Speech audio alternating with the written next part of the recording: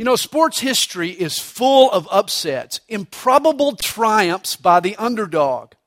For example, in Super Bowl III, Joe Namath and the Jets were 18-point underdogs. Joe guaranteed victory, and his team stunned the Baltimore Colts. Not too long ago, in 2007, tiny Appalachian State sent a lowly Division IIA football team to the Big House at Michigan. And there they upset the number 5 team in the nation, 34-32.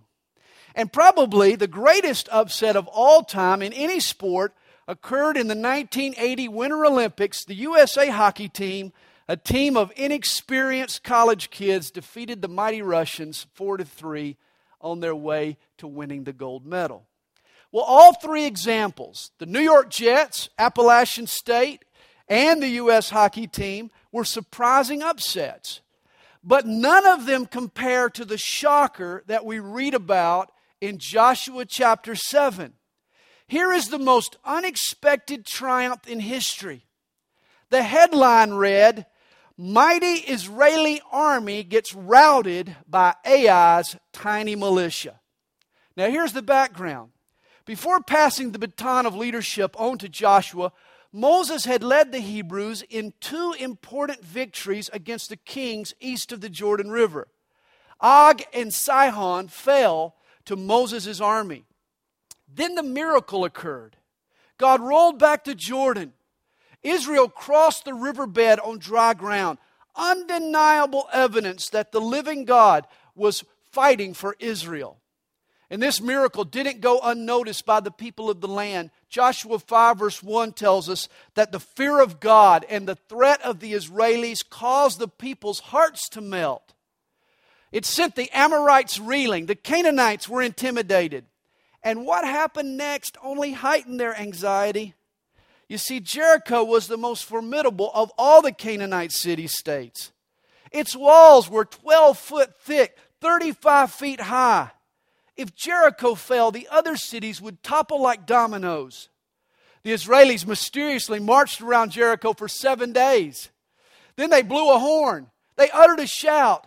And rock walls folded up like wet cardboard. It was amazing.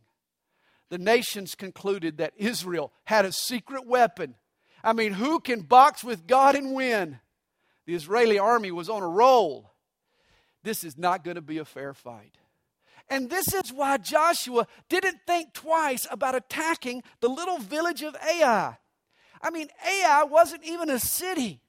Some Bible scholars believe that it was an outpost of a larger town called Bethel. Imagine the odds of the mighty Israelis being routed by a city that doesn't even have a post office or a full-time fire department. Joshua is going to war with Mayberry, and he's not the slightest bit worried. Yet verse 1 tips us off to something wrong. But the children of Israel committed a trespass regarding the accursed things. For Achan, the son of Carmi, the son of Zabdi, the son of Zerah, of the tribe of Judah, took of the accursed things. So the anger of the Lord burned against the children of Israel. And you don't want God angry with you on the eve of battle. Notice the term that describes Israel's indiscretion. Trespass. You know, sin comes in different shapes and different sizes. A shortcoming, for example, is a valiant attempt that comes up short. Slip-ups are momentary lapses that interrupt the string of faithfulness. Ensnaring sins prey on weaknesses and cause entrapment. There are sins of omission, stuff you should have done but didn't. There are sins of commission, stuff you shouldn't but sometimes do. Yet none of the above is a trespass. This word implies a treachery.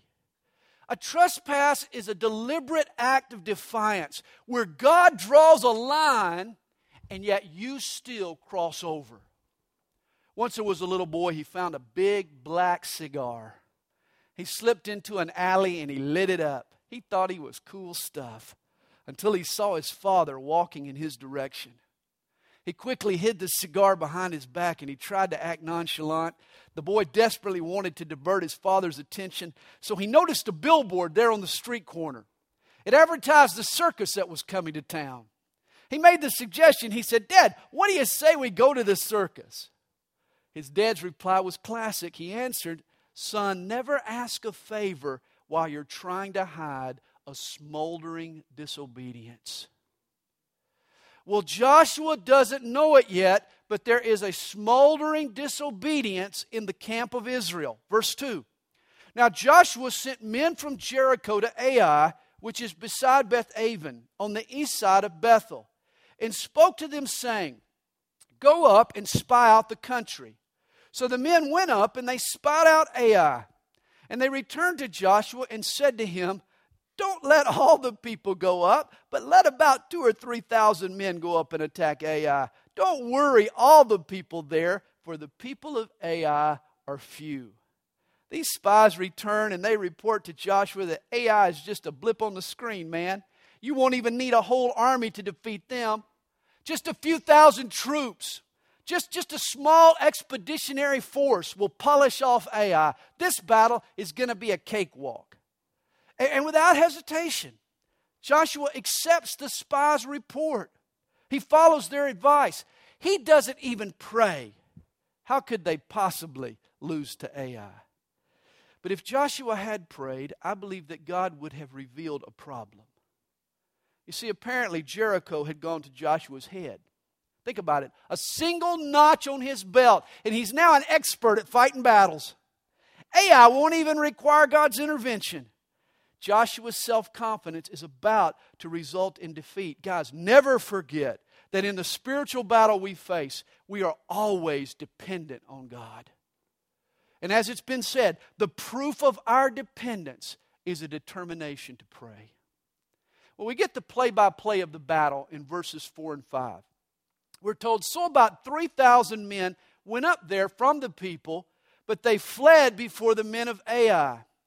And the men of Ai struck down about 36 men, for they chased them from before the gate as far as Shebarim and struck them down on the descent. Who would have imagined this? The unthinkables happened. A junior college upsets a Division I powerhouse. Mighty Israel falls to the midgets of Ai. And this has a devastating impact on the Hebrews. It far exceeded the 36 casualties. It killed their momentum. For in verse 5 we're told, the hearts of the people melted and became like water. Hey, we're not invincible any longer. You know, as Christians, we should always remember, yesterday's successes don't guarantee tomorrow's victories. Guys, we live one day at a time. And we're always hanging on by the slender thread of God's grace. Forget the source of your strength or pretend that the power originates in you, and you too will be doomed to disaster. Verse 6 tells us, "Then Joshua tore his clothes and fell to the earth on his face before the ark of the Lord until evening, both he and the elders of Israel, and they put dust on their heads." They just can't believe what's happened. They're in deep mourning. Ai was a crushing defeat at a terrible time. Verse 7 tells us, "And Joshua said, 'Alas, Lord God, why have you brought this people over the Jordan at all? To deliver us into the hand of the Amorites, to destroy us? Oh, that we had been content and dwelt on the other side of the Jordan.'" Now this is amazing. Joshua finally prays, and guess what he does? He blames God for their defeat. God, why did you bring us this far just to let us down now? And then he adds to his complaint in verse 8. "O Lord, what shall I say when Israel turns its back before its enemies? For the Canaanites and all the inhabitants of the land will hear it and surround us and cut off our name from the earth. Then what will you do for your great name?" Israel is demoralized. Her enemies have grown confident. And God has allowed this. He's allowed the momentum to shift. Big Mo is now wearing Canaanite colors. And Joshua wants to know what God is going to do about it. In verse 10, God interrupts Joshua's complaint.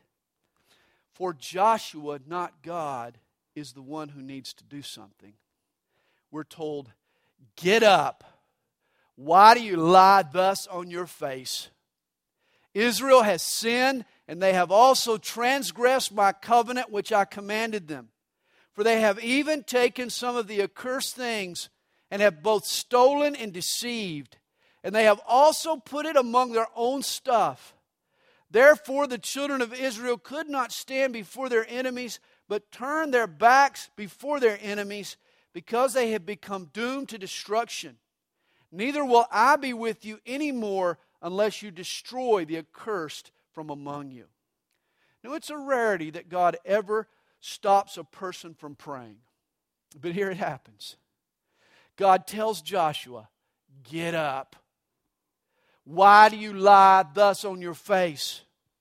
You see, there is a time to kneel and take it to God, but there's a time to deal and take some action. And this is the time to deal. You see, before the conquest of Jericho, God had forbidden the Israeli troops from confiscating any of the city's spoils.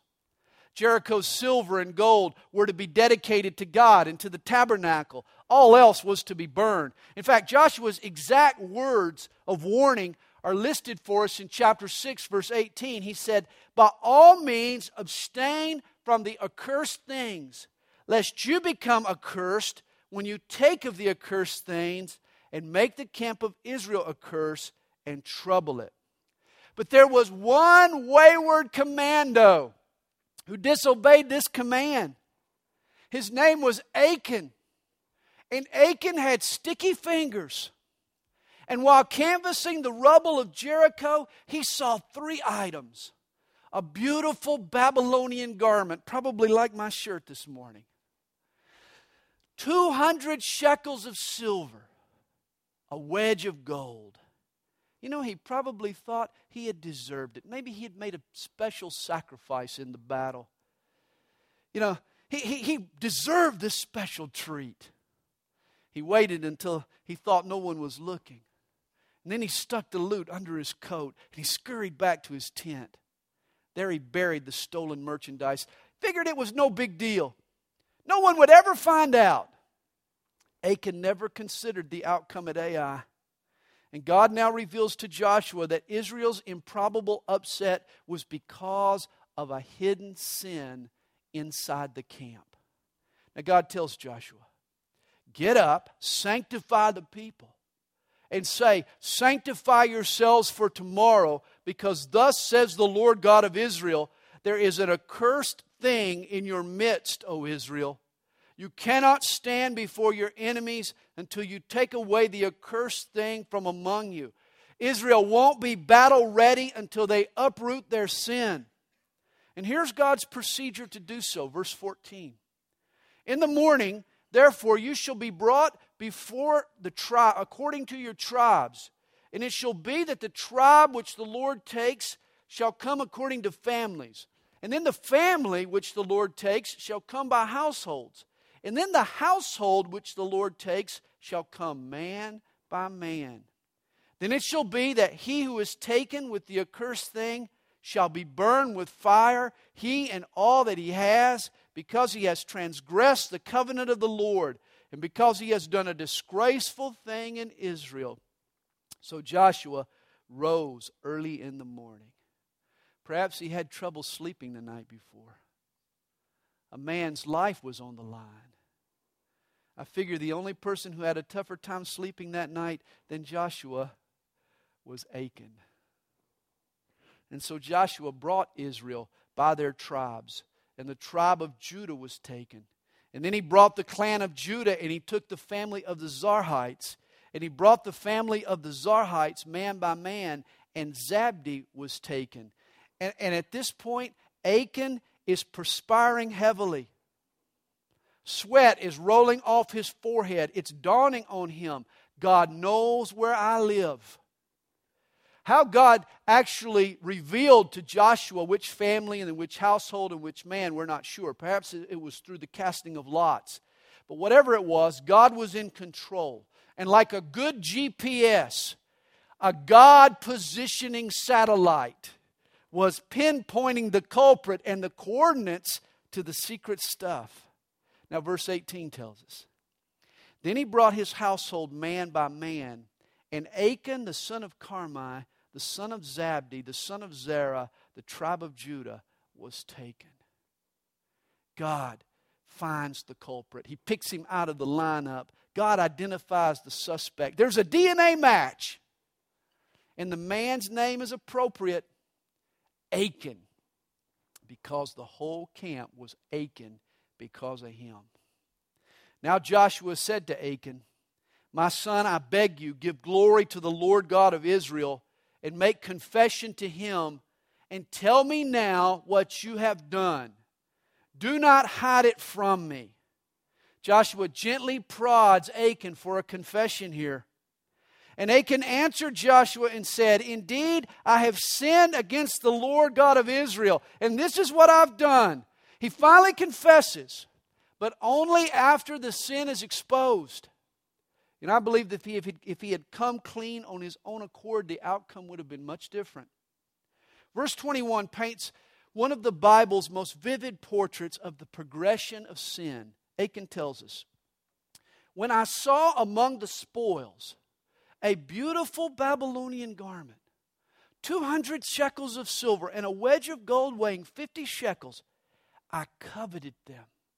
I wanted them. I desired them. And I took them. And there they are, hidden in the earth in the midst of my tent with the silver under it. He saw. He coveted. He took. Then he hid. This is the slippery slope that every sin travels. We see it. Oh, it looks so appetizing. It appears sexy or tasty or trendy. Then we desire it. Oh, I want to try that out. I want to tie that on. I want to think about how that's going to make me feel or how it's going to make me seem. And then we take it. Even if God forbids it. Or even if it belongs to someone else. Our desire overrides God's loving wisdom. And here's what we would assume comes next. We enjoy it. But that's not the end result. Rather than enjoy it, Achan had to hide it. God refuses to allow a Christian to enjoy his sin. We become convicted, don't we? We know he's watching. The guilt rises up. We're worried we'll get caught. We can't enjoy it. We can only hide it, only cover it up. Well, Achan finally comes clean. He says the lethal loot is buried in his tent. Verse 22. So Joshua sent messengers, and they ran to the tent, and there it was, hidden in his tent with the silver under it. And they took them from the midst of the tent, brought them to Joshua and to all the children of Israel, and laid them out before the Lord. Then Joshua and all Israel with him took Achan the son of Zerah, the silver, the garment, the wedge of gold, his sons, his daughters, his oxen, his donkeys, his sheep, his tent, and all that he had. We assume from other Old Testament laws that these children were adults and they were complicit in his crimes. And they brought them to the valley of Achor. The name of the valley was actually a play on words. Achor or Achan means to stir up or to trouble. And Joshua said, why have you troubled us? Hey, trouble, why have you troubled us? The Lord will trouble you this day. So all Israel stoned him with stones, and they burned them with fire after they had stoned them with stones. A double whammy. I'm sure some of you might question God's harshness here. Hey, wait a minute, Sandy. A death penalty for a case of sticky fingers? That's pretty severe. But let me suggest you ask the 36 widows and the 36 sets of orphans who lost a husband and a father in a doomed battle what was fair. I'm sure according to them, a greedy Achan got exactly what he deserved. And you see, our questioning of this highlights our problem. So often we downplay the seriousness of sin. We want to say, oh, it's no big deal. No one will ever know. Oh, the only person I'm hurting is me. But you see, the story of Achan proves otherwise. Hidden sin puts the whole camp in jeopardy. Everyone suffers in some way from a secret sin. You know, I used to hate when the football coach made the whole team run a lap just because one guy jumped off sides. I'd always kind of grumble under my breath. This isn't fair. Why should I be suffering from someone else's mistake? And yet that coach was teaching us a life lesson. For we are all tied together with invisible cords. You see, a father's indiscretion or mismanagement inflicts pain on the whole family. An employee's laziness cuts into corporate profits and robs his coworkers. A bus driver falls asleep and endangers the whole busload of school children. A mom fails at her job, and kids and then grandkids suffer as a consequence for generations.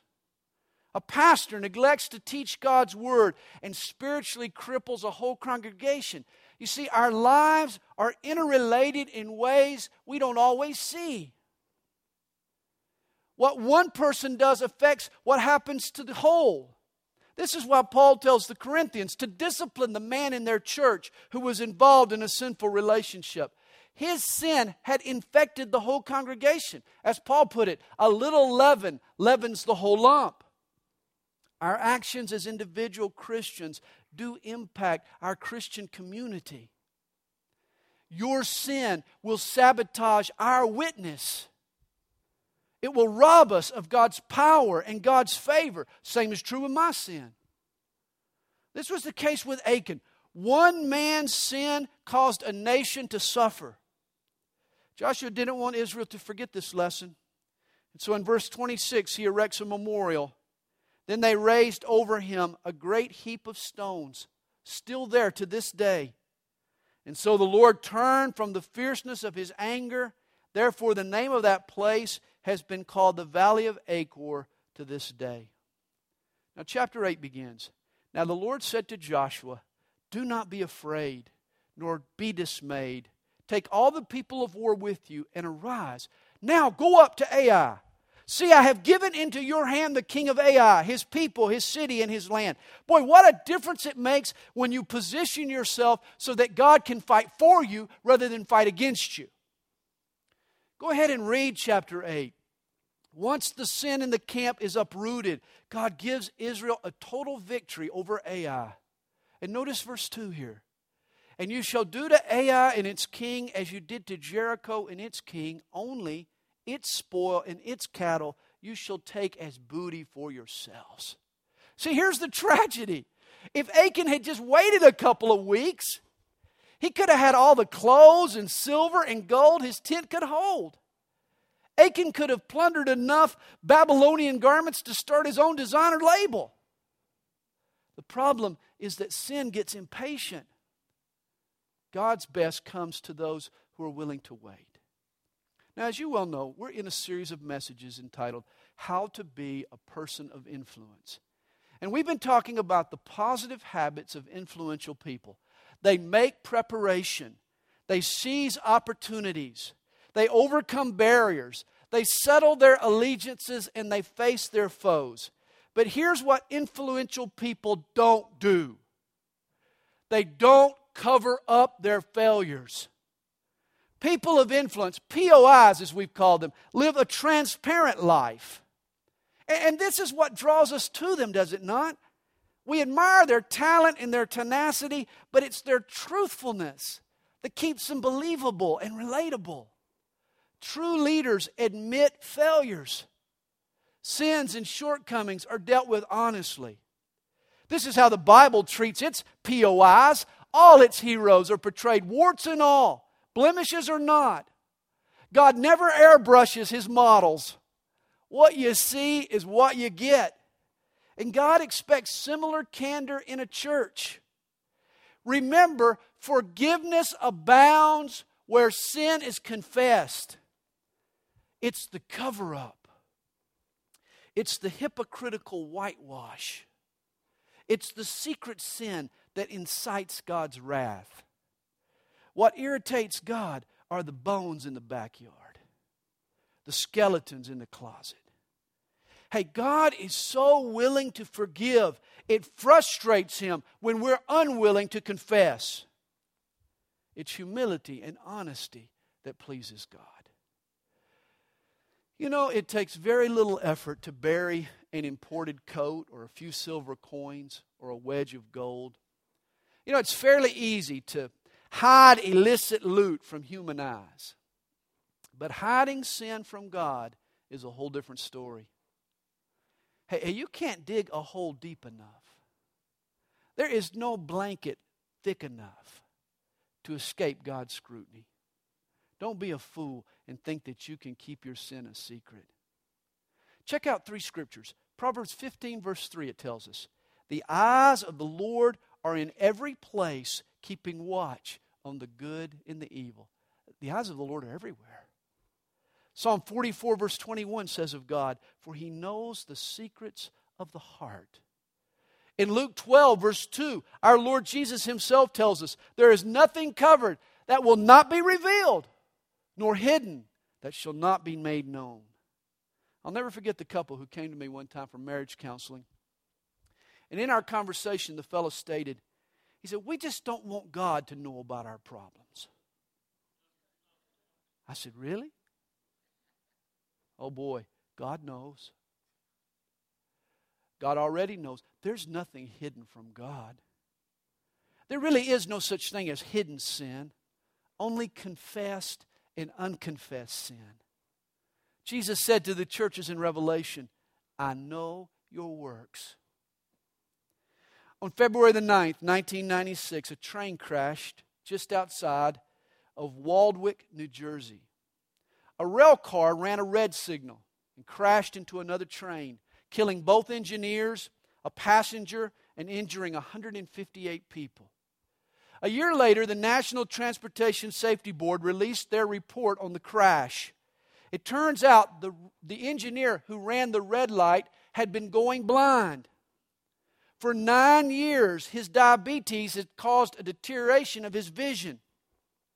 The engineer and his doctor knew about his condition, but covered it up. See, every year at his annual physical, the engineer said no when asked if he had diabetes. He never told anyone about his prescriptions or that he was under another doctor's care.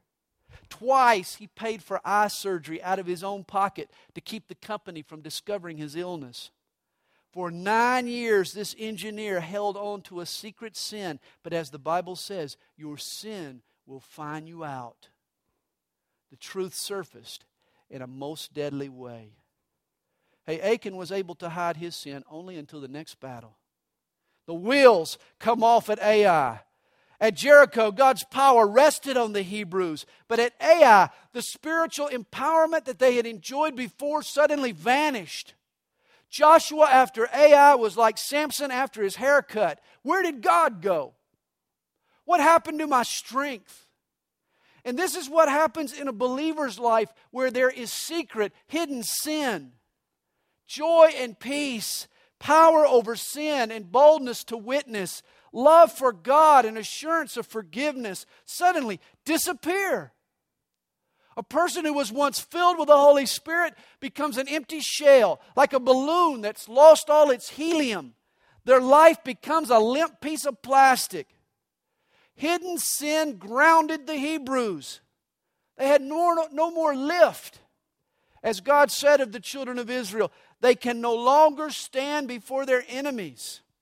And hidden sin has the same effect on churches and on families.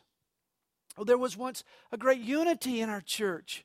There was such joy and a spirit of cooperation, and we had such an effective witness. But now the blessing is gone. Why has the Holy Spirit vacated? Why are confusion and animosity now reigning? Oh, there was a time when this family was tight-knit. Nothing separated us. Now the slightest irritation causes us all to storm off in different directions. Our family is unraveling and we can't put our finger on the problem. Hey, this might be the problem. There might just be some hidden sin in your camp. That gold wedge is buried in your tent. or the pornographic files on your hard drive, or the checking account you're hiding from your spouse, or the inappropriate relationship you're carrying on at the office, or the secret gossip that you're spreading, or the bitter thoughts that you've been mulling over in your mind. It all is having the same effect on you. Your sin has caused God to remove His hand of blessing from you and from the people you love. You see, here's the mistake we make. We think we can keep our sin a secret, but that's just not true. Your secret sin affects the whole camp. God will remove His blessing on the whole family due to your private perversions. A father or mother's secret indulgences can cut off the flow of God's blessing to their kids. A church leader or a church member with unconfessed skeletons in their closet can hinder what the Holy Spirit wants to do in the whole church. Could it be the growth you once experienced? The victories that you won? The witness that you were? The way that you served? The progress that you were making in your marriage? Could it be it's no longer happening now because of some subsurface sin in your life that you choose to hide? Guys, you're being undermined by a secret sin. Many years ago, a London pastor sent an anonymous letter to 20 of the city's most prominent men. The note read simply, "All is discovered, escape while you can." As the story goes, within a few days, all 20 men left town. Has your recent Christian life been marred by defeat? Have you gotten off track? Are you in a spiritual slump? Have you been Achan, man, like Achan? Well, is there an accursed thing buried somewhere in your basement? It's interesting. Israel could have attacked Ai 10 more times with 10 times as many people. They could have employed 10 other strategies. They could have prayed 10 different prayers, each 10 hours long. But they still would have been defeated. For the problem was buried under the surface. Israel didn't get back to its winning ways until Achan was out of the way. And this is a vital lesson. Some of you have been trying to untangle the complications in your marriage and in your family and in your business, but every effort you make seems futile. All your attempts at rectifying your situation seem doomed. But it could be your problem is under the surface, seemingly unrelated. You've been losing at Ai because of what's buried in your tent back home. You see, it's time to stop working at the problem per se and come clean with the secret sin. If the problem is hidden sin, you can pray for your spouse or your kids or your finances or your job until you're blue in the face. You can go to all kinds of counseling. You can get all kinds of help, but it will be to no avail. For God wants you to hear what He said to Joshua. Get up. Now is not the time to kneel, but to deal with that sin that's been stunning your growth. You see, I believe that God wanted to forgive Achan, that He desired to spare Achan the horrible judgment that he suffered if Achan had just come clean on his own. You see, to me, the way that God flushed Achan out into the open was an example of His mercy. I mean, He could have identified the culprit to Joshua in a dream. Or He could have sent a little cloud that would just hovered right there over Achan's head. Been pretty easy to spot the problem. Yet God begins with 2 million plus people, parades them all before Joshua, and then starts whittling them down one by one.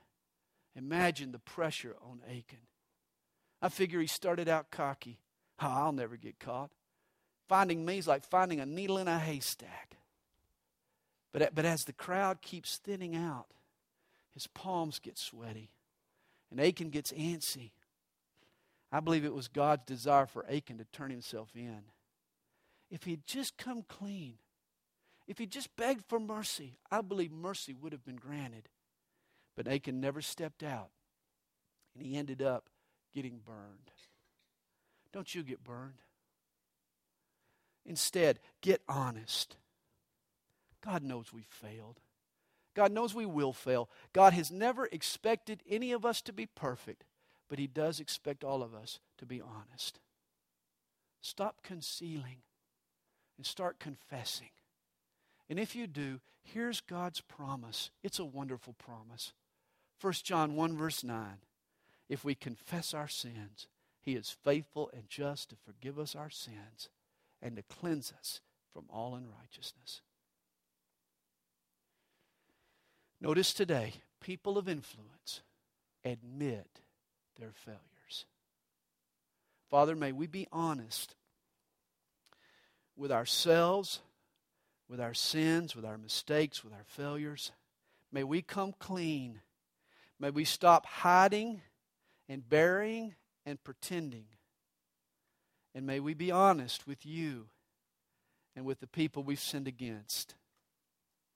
Lord, help us to repent, to come clean, to get rid of this guilt, Lord. We've tried in a million different ways to get rid of our guilt, except for the one way that guilt is truly, truly dealt with, and that's through confession. Lord, I pray that through confession and repentance and forgiveness this morning, Lord, you'll do a great work in our heart, and you'll set many people free. We love you, Lord. We pray these things in Jesus' name. Amen. Let's continue.